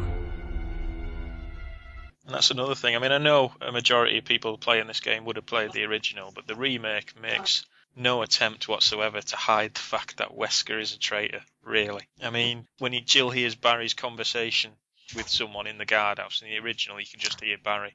In this one, you can clearly hear him talking to Wesker. And even when Enrico gets shot, you can recognise Wesker's boots, and the gunshot is Wesker's samurai edge. It didn't really do much to make the traitor of the Stars team, a mystery. I think this is going back to that website thing. I think a lot of it was that they just remade it with the intent that they were knowing that there's a lot of people who played the original out there, and it wasn't really focused to get new people on board. It was more the nostalgia of the original. I mean, that the first marketing they did behind it was entirely based on that. So I maybe they're just like, let's make it blatant, let's throw it completely out the window. Okay, well, we touched on some negatives, but what negatives can anyone really think of the game in general? I mean, are we talking about the controls? Did they seem even outdated then?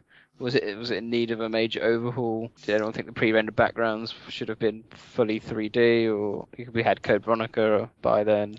What negatives can anyone draw from the game?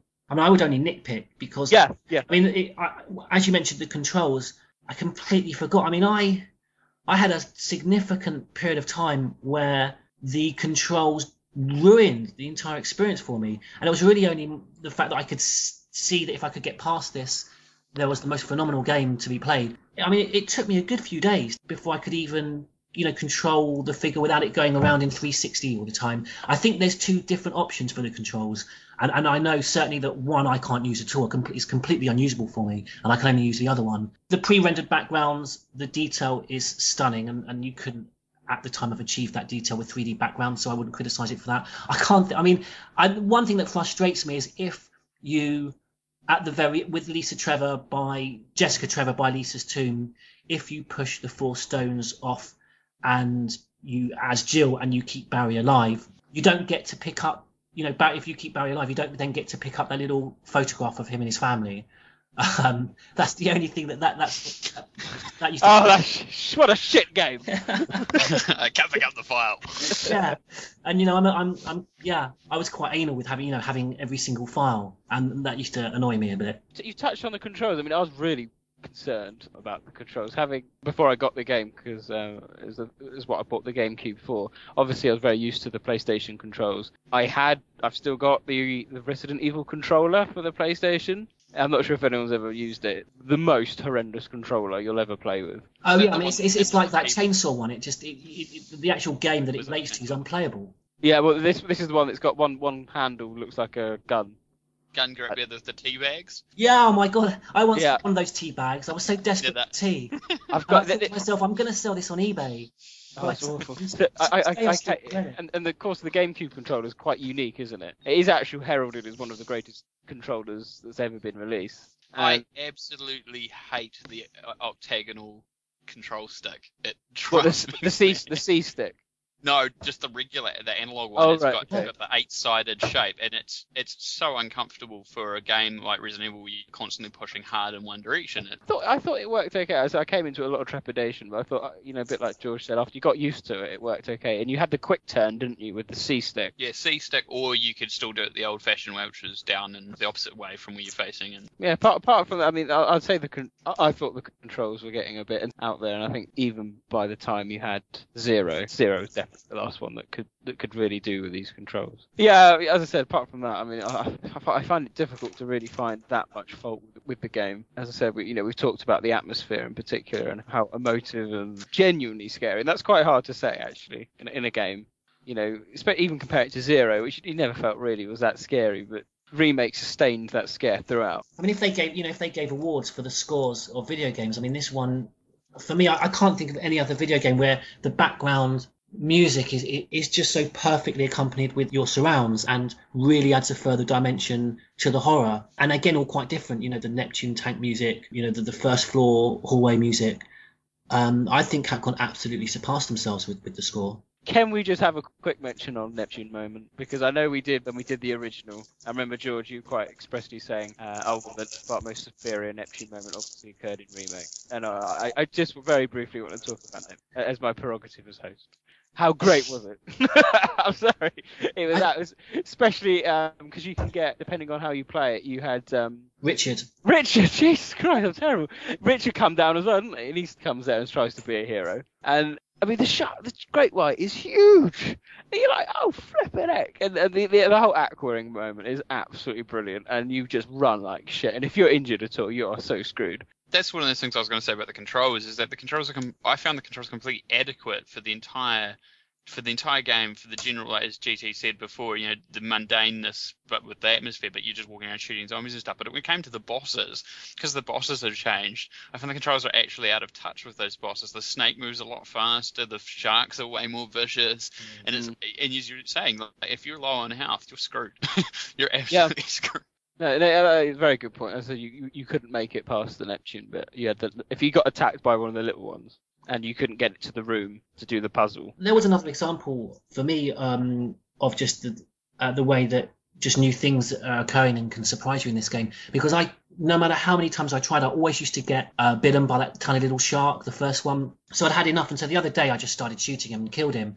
And I didn't notice, if you kill that first shark, there's then this split-second kind of cutscene where the larger one just kind of goes for you, and then I don't know if anyone's noticed that.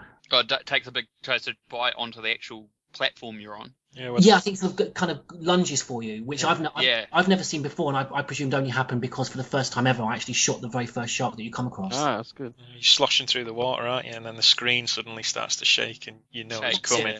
Yeah. And that was one of the surprise kills at the end when you've drained the water, the shark's just flopping around.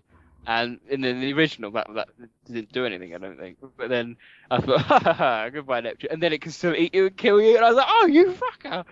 That was so satisfying, electrocuting him. Yeah, it was. But he can still kill you if you get too close. And well, after electrocuting him? No, before you electrocute him, you drain the water, you get he's flopping around, and you've got to jump up onto the ledge before you electrocute him. And if you get too close, he can still take you down. Is that right? Yeah. Yeah, I thought so. Yeah, no, I remember. I'm sure I remember dying that way. And I was like, "You fucker!"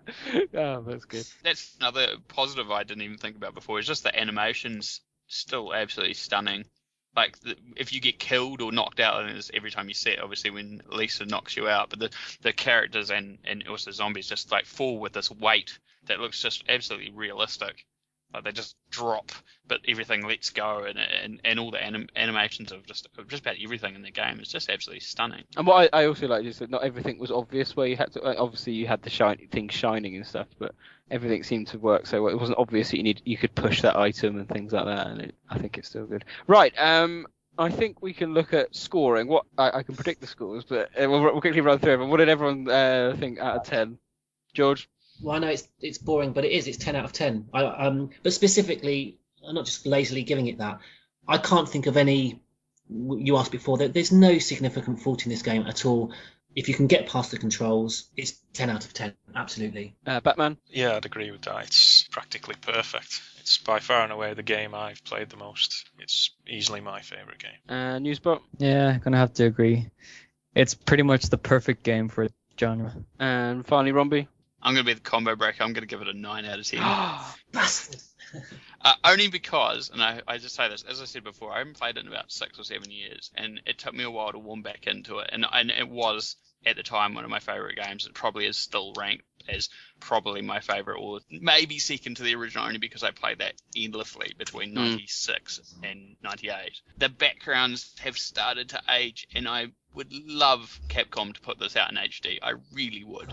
I would play it endlessly if they put it out in HD. And if that was the case, it'd be a 10 out of 10. Just on that little bump and the fact that I when playing the game wasn't quite as I remembered, there was more nostalgia to it, I'm just going to drop it down to 9 out of 10, but still pretty awesome. Before we move on, I just want to say, Newspot is Mikami gets a lot of praise for this game, and I think it's rightly deserved in this one. His contributions of this is quite high compared to others, where we found out it wasn't as high as perhaps everyone thought. Oh yeah, the reason it wasn't changed as much, and pretty much it has the perfect amount of changes, was because Mikami openly knew that if you made too many changes or too little, people would complain. So he quite rightly deserves the praise for this one, for making it. Probably. Yeah. But, oh, excellent. And what are the chances of an HD release? Because it's never been anything other than on a Nintendo console. I can't imagine the exclusivity deal still applies, does it? I was going to say, I think the issue is that they have to go back and redo all the backgrounds, because I don't like that. I mean, the elements, they've still got them, obviously, that they used them for Umbrella Chronicles, but they'd have to re-render everything in a high resolution. Is the remake on Wii in widescreen? Oh no, you have to turn widescreen options off. It's appalling. So it's still in 4:3. So there's another issue as well. Yeah, it's exactly the same. No different to the original. Oh, there you go. All right, well, we'll live and hope. Well, that concludes our discussion on the remake. Unless anyone else want anything else to contribute, finally. Oh, just before that, I mentioned that George Trevor has his diary split into 2, but there's actually a third note from George Trevor, which I particularly enjoy because he references a picture of a mansion in the back of the art room. You know, this secret sanctuary that even Sir Spencer doesn't know about. And I took particular enjoyment from the fact that letter's undated. You know, the developers purposely left this undated, so suggesting that it could be the last letter that he wrote. And it's, you know, it slightly leaves it open-ended, you know, in terms of what his fate was. Oh yeah. Until Nick plays Genesis and then tells me that George was found in a cell in Genesis. There was always that discussion that the Crimson Head in the tomb was possibly George Trevor, but that's never confirmed, was it? It was I think it may have been Newsport that I read made the point that it couldn't be George Trevor because the T virus, which obviously had infected the Crimson Head Elder, wasn't in existence in 67 when George was incarcerated. No T virus was. But you've just made the point that file didn't have a date on it, so how long do we know he was alive for? That's a good point. But well, he would have had to have survived to the 80s, wouldn't he? He's got a beard. I don't know. It's a possibility. Well, that would be a showstopper if he turns up in Resident Evil 6 or 7 or something. George Trevor was behind it all. Yeah, exactly. The theory is that Crimson Head was the very first example, and that's kind of why the scientists particularly incarcerated him like that. It was the first example they'd seen of the VAC process. Yeah, I've always wondered what that liquid is, because you the chains come off and it's not blood. I don't think it's blood, but is it liquid that he was stored in? What? Oh, is it not? I always thought it was blood because what spatters on there's that effect. But it's a lot. It's a lot of it. Like I don't know. I mean, it could be, but because it splatters on the camera, doesn't it? There's that effect where it's as if you're looking through a camera and you've got it spattered on the camera. I think it's blood, from what I remember. It's reddish in colour anyway. But yeah, you're right. There is quite a lot of it, isn't there? Yeah. Quite how putting death mask on Unchained. I don't know, but you don't worry about things like that. Right. Oh yeah, that's my only other criticism. Each time you put a death mask on, you've got that fantastic effect where it's but the third death mask hardly has any effect on it. You've got the first death mask and the chain drops and it shakes, and then the second one it's almost about. Then you put the third one on, it's just a little wiggle, and that was it. And then it just drops on the fourth one. It just goes bonk. Yeah, it's the shuffling.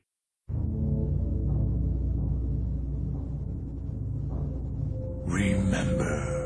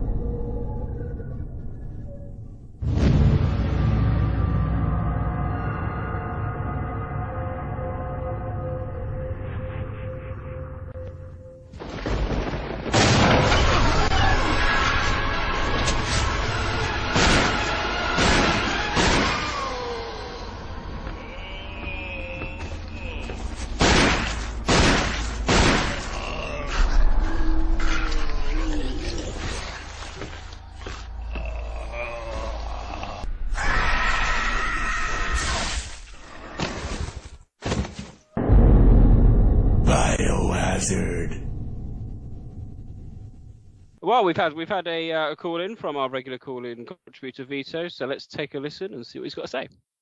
I feel old. I can't believe it's been 10 years since I played this game. Remake is in fact the first game in the series that I got and completed. Yes, George, you're not alone there. I actually played the original many years later. I remember seeing the remake on a game shop here in Mexico after seeing the first Resident Evil movie. And since I had a GameCube, decided to get it. Funny story, my brother, who's 3 years younger than me, went there to get it for me the next day. The reason for this is because he got off school earlier than me. I was in middle school and he was in primary school. I think that's what you call it there. And I remember thinking all the way back to my home that day, man, he's gonna be the first one to play it. And I won't be able to play that day, and stuff like that. But to my surprise, when I got home, he was watching TV. So I immediately thought the worst and asked him, why the hell are you not playing? Does the game suck? Or what? Answer us, damn it! And I still remember his answer as clear as day. I got scared. Holy fucking shit. It wasn't common here that a video game scares you. So I immediately rushed to my room and began playing it. Oh my god, I loved the atmosphere and got sucked into the game immediately. The characters, the story, the graphics, the zombies, they were all amazing. The first time that you enter a room and hear a zombie's moan, it's just amazing. It gets your blood pumping. It really, really is something else. It's a really great fucking feeling. And I can't forget the fantastic soundtrack. Tracks like Lost in Darkness, Disappearance, they really got the mood going throughout the entire game. Everything was perfect. Everything. In my opinion, this is the ultimate survival horror game. Especially playing the unlockable mode, the real survival mode. It was just mind-fucking blowing. And it's sad that this current market, won't allow for a game as this special to be made again. It sucks, but no game will ever surpass the epicness that I experienced while playing Remake. Never. No, senor. Not in terms of horror, story, characters. It will never be a game that surpasses Remake for me in those departments. Capcom really made the survival horror masterpiece, and I can't wait to see if Resident Evil 6 is their survival action horror, whatever you want to call it, masterpiece. And since there's only 40 something days left, the wait won't be much longer.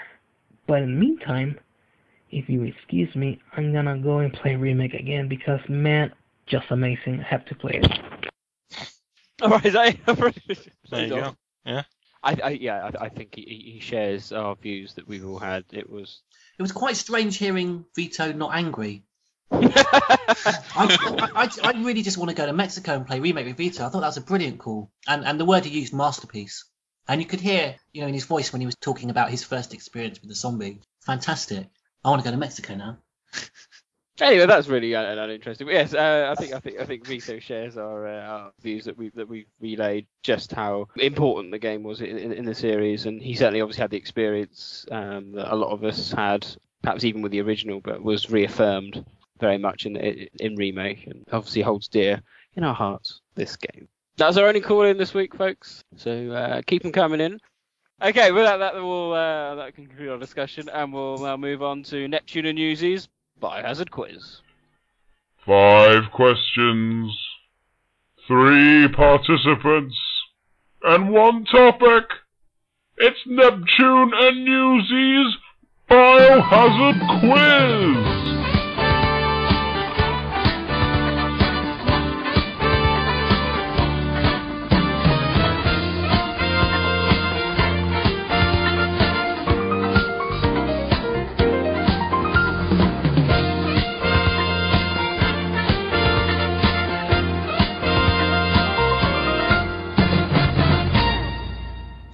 So hello and welcome to this edition of Neptune and Newsies Biohazard Quiz. I'm sure you're all very excited.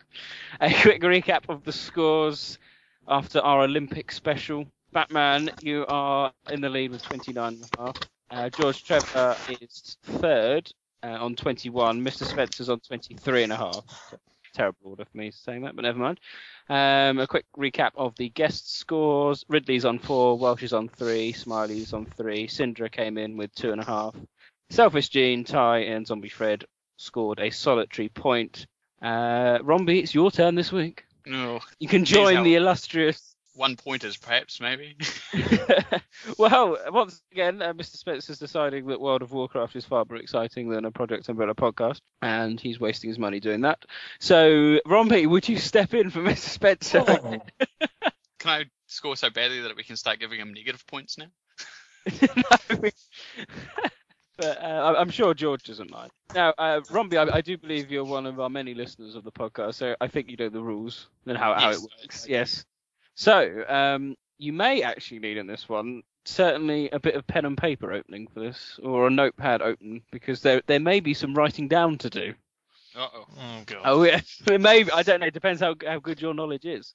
So, without further ado, let's crack on with the quiz. So, if everyone gets their desktops clear, question number 1 comes from Project Umbrella member El Veltro. It's a question about our last week's discussion, which is, of course, Dark Side Chronicles. So, what does it say on the back of Steve Burnside's Western outfit in Resident Evil: The Dark Side Chronicles? So not the Rockfort prison number. No, not the no. Apparently, there's a Western outfit that he wears. Is it a bonus costume? Sorry? Is it a bonus costume? I think so. I don't. Yeah, it is. Fuck. Terrific. I'm not gonna know this. Thanks, I'm not even going to bother googling that. Thanks, Paul, there for the confirmation. But it's I get sent these questions, so I'm pleased they're right. I never actually bothered checking them. There we go. So everyone put an answer. You can actually it is guessable. I'll say that. Is it something to do with cowboys? Oh, I just remember what it was. Paul's just the fountain of knowledge, but it's guessable. Anyway, so moving on to question number 2, and it comes from Vito, and it's about Remake, so that's quite appropriate. What is the use of the wooden mount in Remake?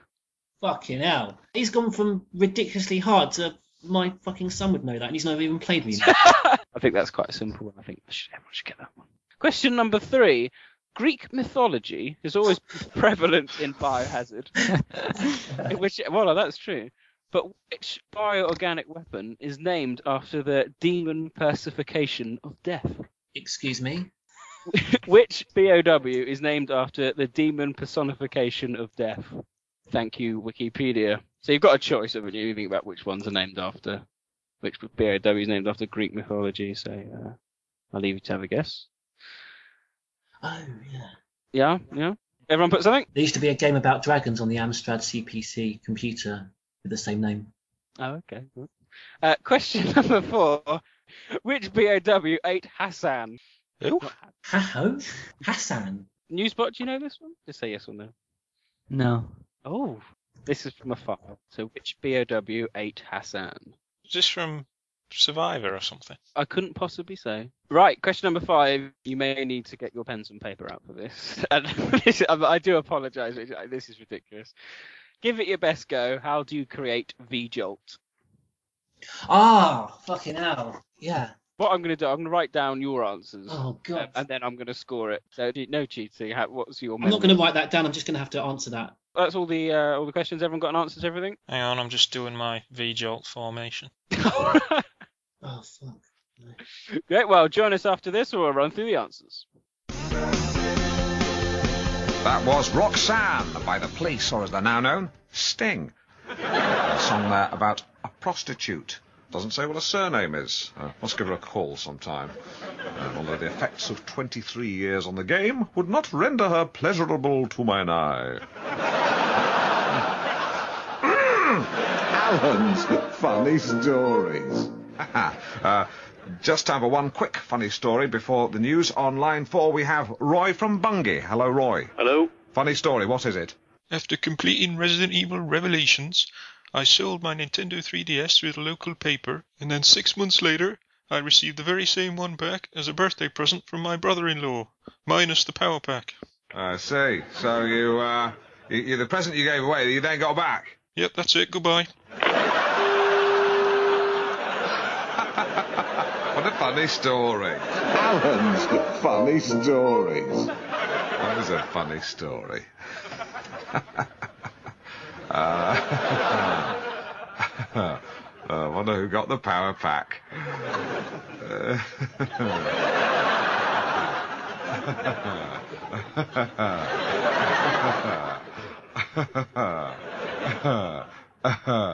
News.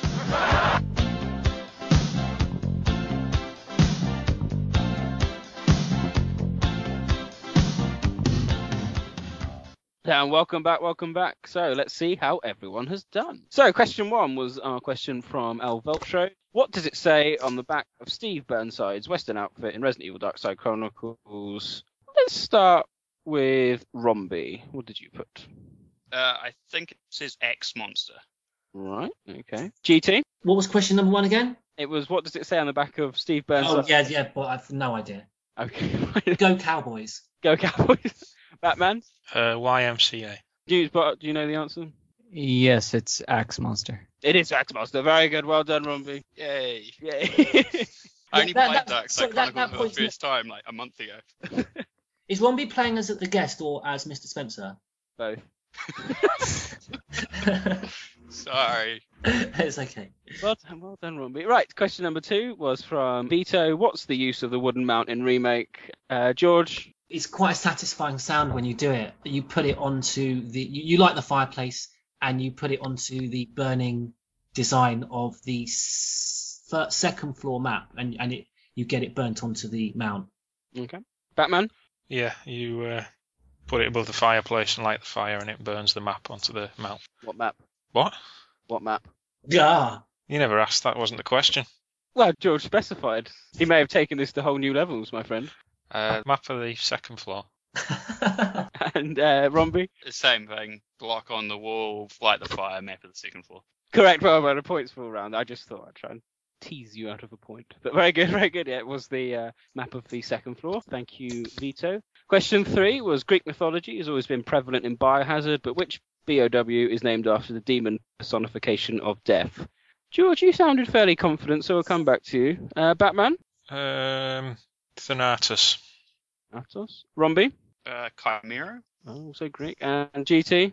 I've always pronounced it Chimera, and I've always pronounced it Thanatos. Oh, so you're going for Thanatos? Thanatos, yeah. Now everyone says Chimera. I'm an idiot. I always used to call it Chimera. Like, chimney. It's points to Batman and George Trevor there. Yes, it is Thanatos or Thanantos, whatever you want to call it. So well done. Wasn't Chimera, unfortunately. And I couldn't tell you off the top of my head what that is. Did you know that one, Newspot? I'm sure you did. Yeah. Right. Which BOW didn't eat Hanson, but ate Hassan instead? So all we're looking for is a BOW. Rombie? I really don't know. Crocodile, I don't know. Batman?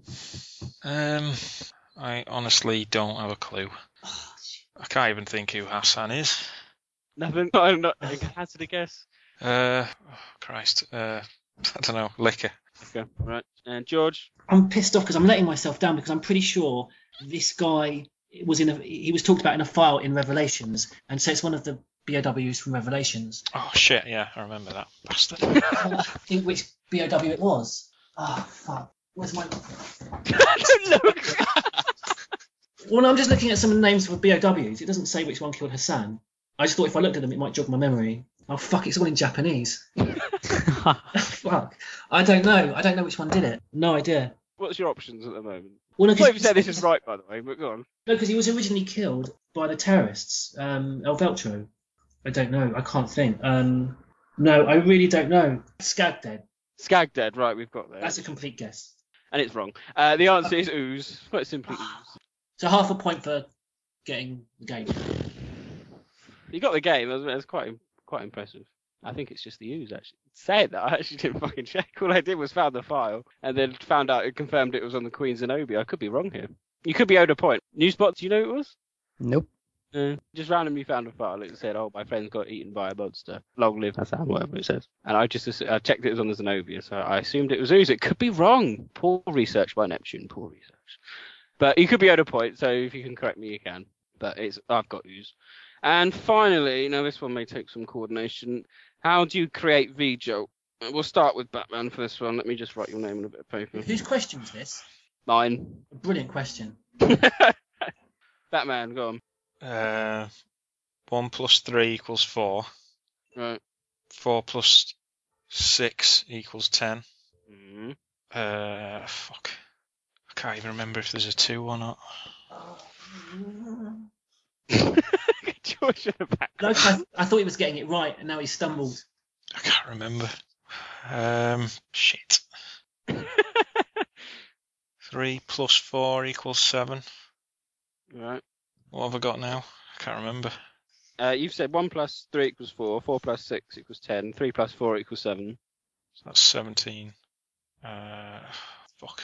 It can't be right, is it? Because it equals 20. No, I can't remember. I've got it wrong. Well, it depends on in terms of points. I'll see how everyone else does to see how many points you score, if any. Rombie? All right. I did this yesterday, so I'm going to try and remember it. Okay, go on then. Because I played it yesterday, so I Super, actually went and replayed it. I actually made the V-job. So 1 plus 3 equals 4. 4 plus 6 equals 10. 6 plus 1 equals 7. 7 plus 10 equals 17. 17 plus 3 equals 20. Okay. And that's your 20. And GT? Right. I only think I know this from the last few days of playing this. I wouldn't have known this answer to this 2 weeks ago. Get the water. Oh, right. Okay. Get 3. I'm trying to do it in my head. Get 3 and you make 4. Right. Right. You put that to one side. You then get the other one, the yellow 6. Right. And you make 10. Right. Right. So you put that to one side. You then get another bit of water. You go to the 6. You make 7. And you make 7. You combine the 7 with the 10 to make 17. Right. Put that to one side. You then get red. You then get the red 3. And you make V-Jolt. You add the 3 to the 17 to make 20, and that is V-Jolt. Well, I mean, to be fair, that is I thought, a very difficult question. And Batman, I would have given you points, but considering the level of detail that we got from Rombie and George Trevor there, that was superb, gentlemen. Correct for George and Rombie. That was superb. Well done. That was excellent. Well done. But yeah, correct. It's number 3 plus water equals NP004. So can I just ask, if you make, just going back to Remake, if Chris uses V-Jolt, it doesn't really have any effect on the battle, does it? Does anyone... I think it weakens it. Well, I don't know about the remake because I haven't done it in the remake, but I remember in the original it weakens it. Okay. But it doesn't kill it. Yeah, you put it on the roots, don't you? Because with Jill, it doesn't actually kill it, but if you do it with Jill, then you effectively get the cutscene where Barry kills it for you. I think it does the same. I think it does the same thing, but without Barry coming to save you, so you still end up having to fight it. I think it picks you up and drops you, and then you have to. But I can't remember because I'm also thinking that you can get Rebecca to go make it for you while you're being grabbed as Chris, and then she does it for you, and then it drops you, Chris, and then Chris finishes it off. Oh, quite. Yeah, I forgot about the Rebecca bit. Yeah. So just to confirm, it's 3, number 3 plus water equals NP004, and NP004 plus yellow 6 equals 10, yellow 6 plus water equals 7, number 7 plus number 10 equals VP017, VP017 plus number 3 equals V-Jolt. So I'm glad you didn't take the names because I wouldn't have remembered the name. I remember the numbers, but... I have to say, to be fair, George got a lot of the names right. Yeah, he's got a lot of the names. I was going to say, it's quite sad how different my answer would have been a week ago. I wouldn't have had a clue really. I mean, I would have had a fair idea, but not the names. I'm almost tempted to give George a bonus point for that. I wouldn't disagree with that. Wouldn't you? On behalf of Mr. Spencer, I agree. Oh, right. There we go. Newsbot, you've got the deciding He's gonna hate me. Should George have a bonus point for getting the and the colours and the... Before you answer that, can I just say Gaydon is fucking shit? Really? I thought it was okay. Yeah. Well done, there we go. A bonus point for George. That concludes the quiz. Before anyone gets too excited, I think we all know who's going to be winning this quiz. I think it's just a battle between me and Mr. Spencer. Well, George, you can take solace because this is, my friend, your first victory. Scoring 4 out of 5, you've won. Come on. Episode 9. Get in there. Come on. So congratulations. That's George finishing top there with 4 points, followed by Rombie / Mr. Spencer with an impressive 3, and Batman trailing last with 2 out of 5. Very poor, John. Oh, dear. Very poor Batman. I think we should seriously consider his status as a PE staff member now. Well, what's that done to the overall leaderboard, I hear you say? Well, the answer is this. Batman, you are still currently in the lead with 31.5 points. Mr. Spencer has now moved up to 26.5 points. George, you have moved up to 25 points. It eludes me. So only half a point behind. And Rombie, obviously, you scored your 3, so that puts you joint second on the Star and a Reasoning Prize quiz. Joint with Welsh and Smiley. So congratulations. Thank you very much. No worries. So, well, that was our quiz. Join us next time and we'll have some more questions and we'll see how everyone does.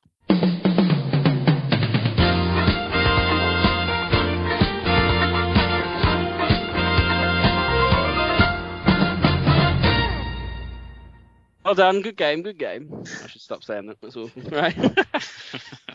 There we go. I thought I'd bung in some remake questions for this week. I know Mr. Spencer usually asks and complains that they're not about the podcasting question. So, at least we don't have any awkward arse moments to be talking about this week. Well, actually, there is a nice shot of Jill when she's descending the ladder in Aqua Ring. Do you know the one I'm talking about? And like the water's dropping, and yeah. After you empty the water out of the.